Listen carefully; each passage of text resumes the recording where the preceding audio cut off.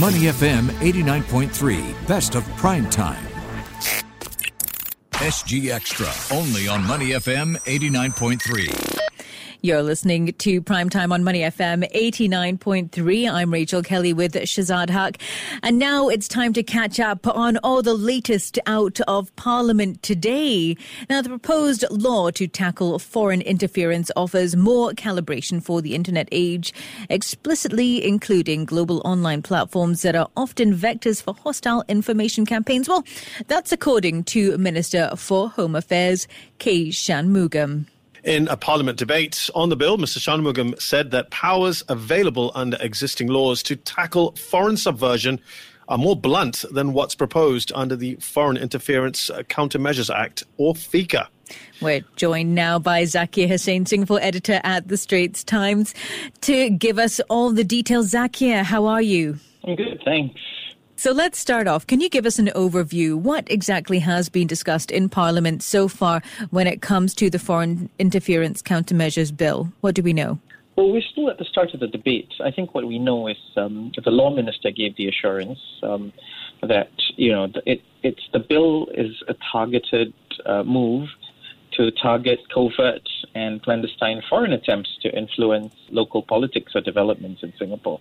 What it isn't sort of targeted at is sort of, foreigners taking part or commenting on domestic issues. It's not targeted at academic collaborations. Neither is it sort of targeted at, collaborations or foreign funding that's open and public for a range of purposes. We've also heard, I think, the two opposition parties, the Workers' Party as well as the PSP, sort of raise objections to FICA.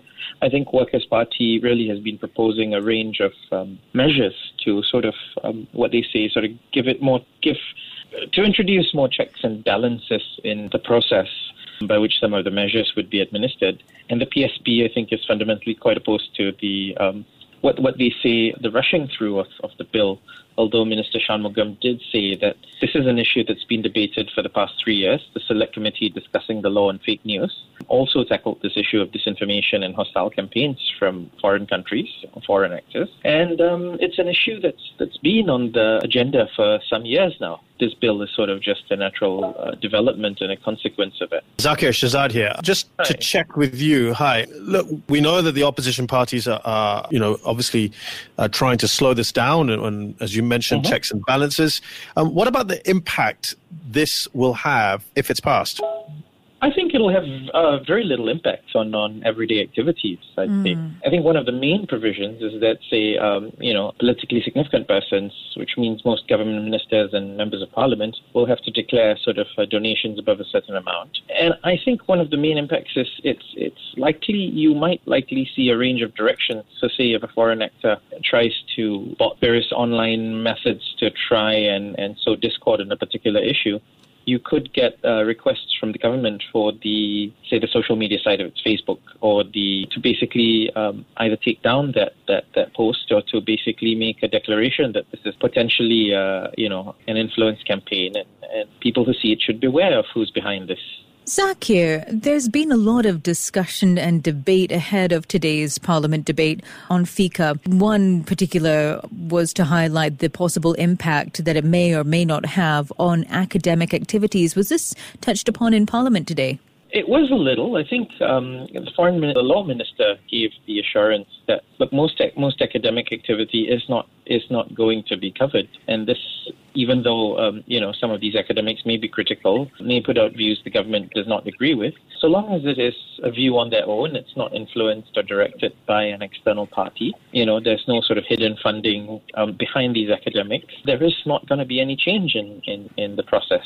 Well, we are talking to Zakir Hussain, the Singapore editor of The Straits Times, on the parliamentary debate regarding the Foreign Interference Countermeasures Bill. It's provoking a multitude of reactions right across the board at the moment, and not least of which from the opposition, the Progress Singapore Party, PSP, non-constituency MP Leong Man Wai. He submitted a petition for changes to the bill, and the Workers' Party have said that while the Workers' Party believes in the legitimate need to counter foreign interference, we disagree with the current form of the bill. Perhaps you could go into that a little bit and what will happen next. Yeah.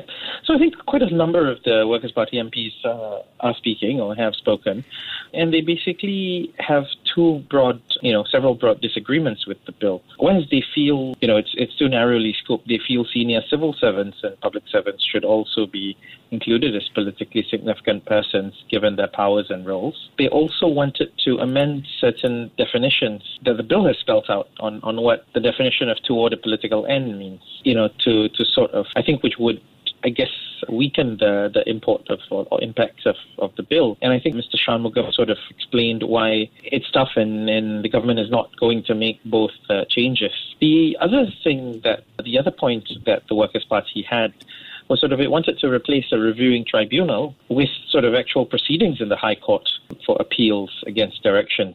This would mean that sensitive information that involves, say, intelligence or, confidential or potentially information that could harm, I guess, officers involved, might have to be tendered in court publicly. And I think that was, again, something that was shot down by the government, which said, well, look, the tribunal is headed by a Supreme Court judge, and it does have wide range to consider. And actually, similar tribunals are in place for other laws, such as, the Maintenance of Religious Harmony Act and even the Internal Security Act, by which terror detainees are held. And there is a process of appeal, which is separate from the courts. Zakir, we talked about the petition that Leong Man Wai submitted. There has been, as I said, a lot of talk, of course, on social media, and we saw how POFMA also was a polarizing affair, and this is going along those lines as well. The opposition, as we've said, want to just slow this down, and the petition is along those lines. Perhaps, for all of us out there wondering, is there any rush to get this through? I know we've talked about 3 years, but would there be any harm in sort of delaying this any further and perhaps looking at the issues in more detail? Probably not, actually. I mean, but I think this is also a case of timing stuff against the legislative calendar, given that, after a law is passed and endorsed by Parliament and voted on, there is some time needed also for it to take effect or to come into force. The same happened for POFMA. I think even if the bill is passed today, it will take a few more months for administrative processes and directions to be spelt out. I think, well, in a way you could look at it as maybe there's no rush, but on the other hand, if you don't rush, I think government's ability to act if, say, there's an attempt, there's a conflict or there's tension or there's an attempt to influence public sentiment takes place, then its abilities to act will be limited. And so, Zakir, this is why they wanted to pass it in a way. They wanted to pass this a lot earlier. So, Zakir, you're expecting this to be passed later tonight? Yeah, maybe late tonight, but I'm expecting it to be passed later tonight with hardly any amendments. Just very quickly, are there any other key highlights that you're looking out from Parliament today? I know this is the big headline that we've been discussing at the moment, but what else are you keeping an eye out for? I think given this is the main thing held in Parliament today, there's an adjournment motion that a backbencher has filed on mental health support, but that's going to be very late. So it looks like a lot of the debate is going to continue tomorrow on other issues. Okay. Well, Zakir, thank you so much for taking the time to speak to us today and give us all the updates out of Parliament. Always wonderful to have you on the show. Thank you. Thank you so much. Zakir Hussain there, Singapore editor at The Straits Times. You're listening to Money FM 89.3. To listen to more great interviews, download our podcasts at moneyfm893.sg or download our audio app. That's AWEDIO. Available on Google Play or the App Store.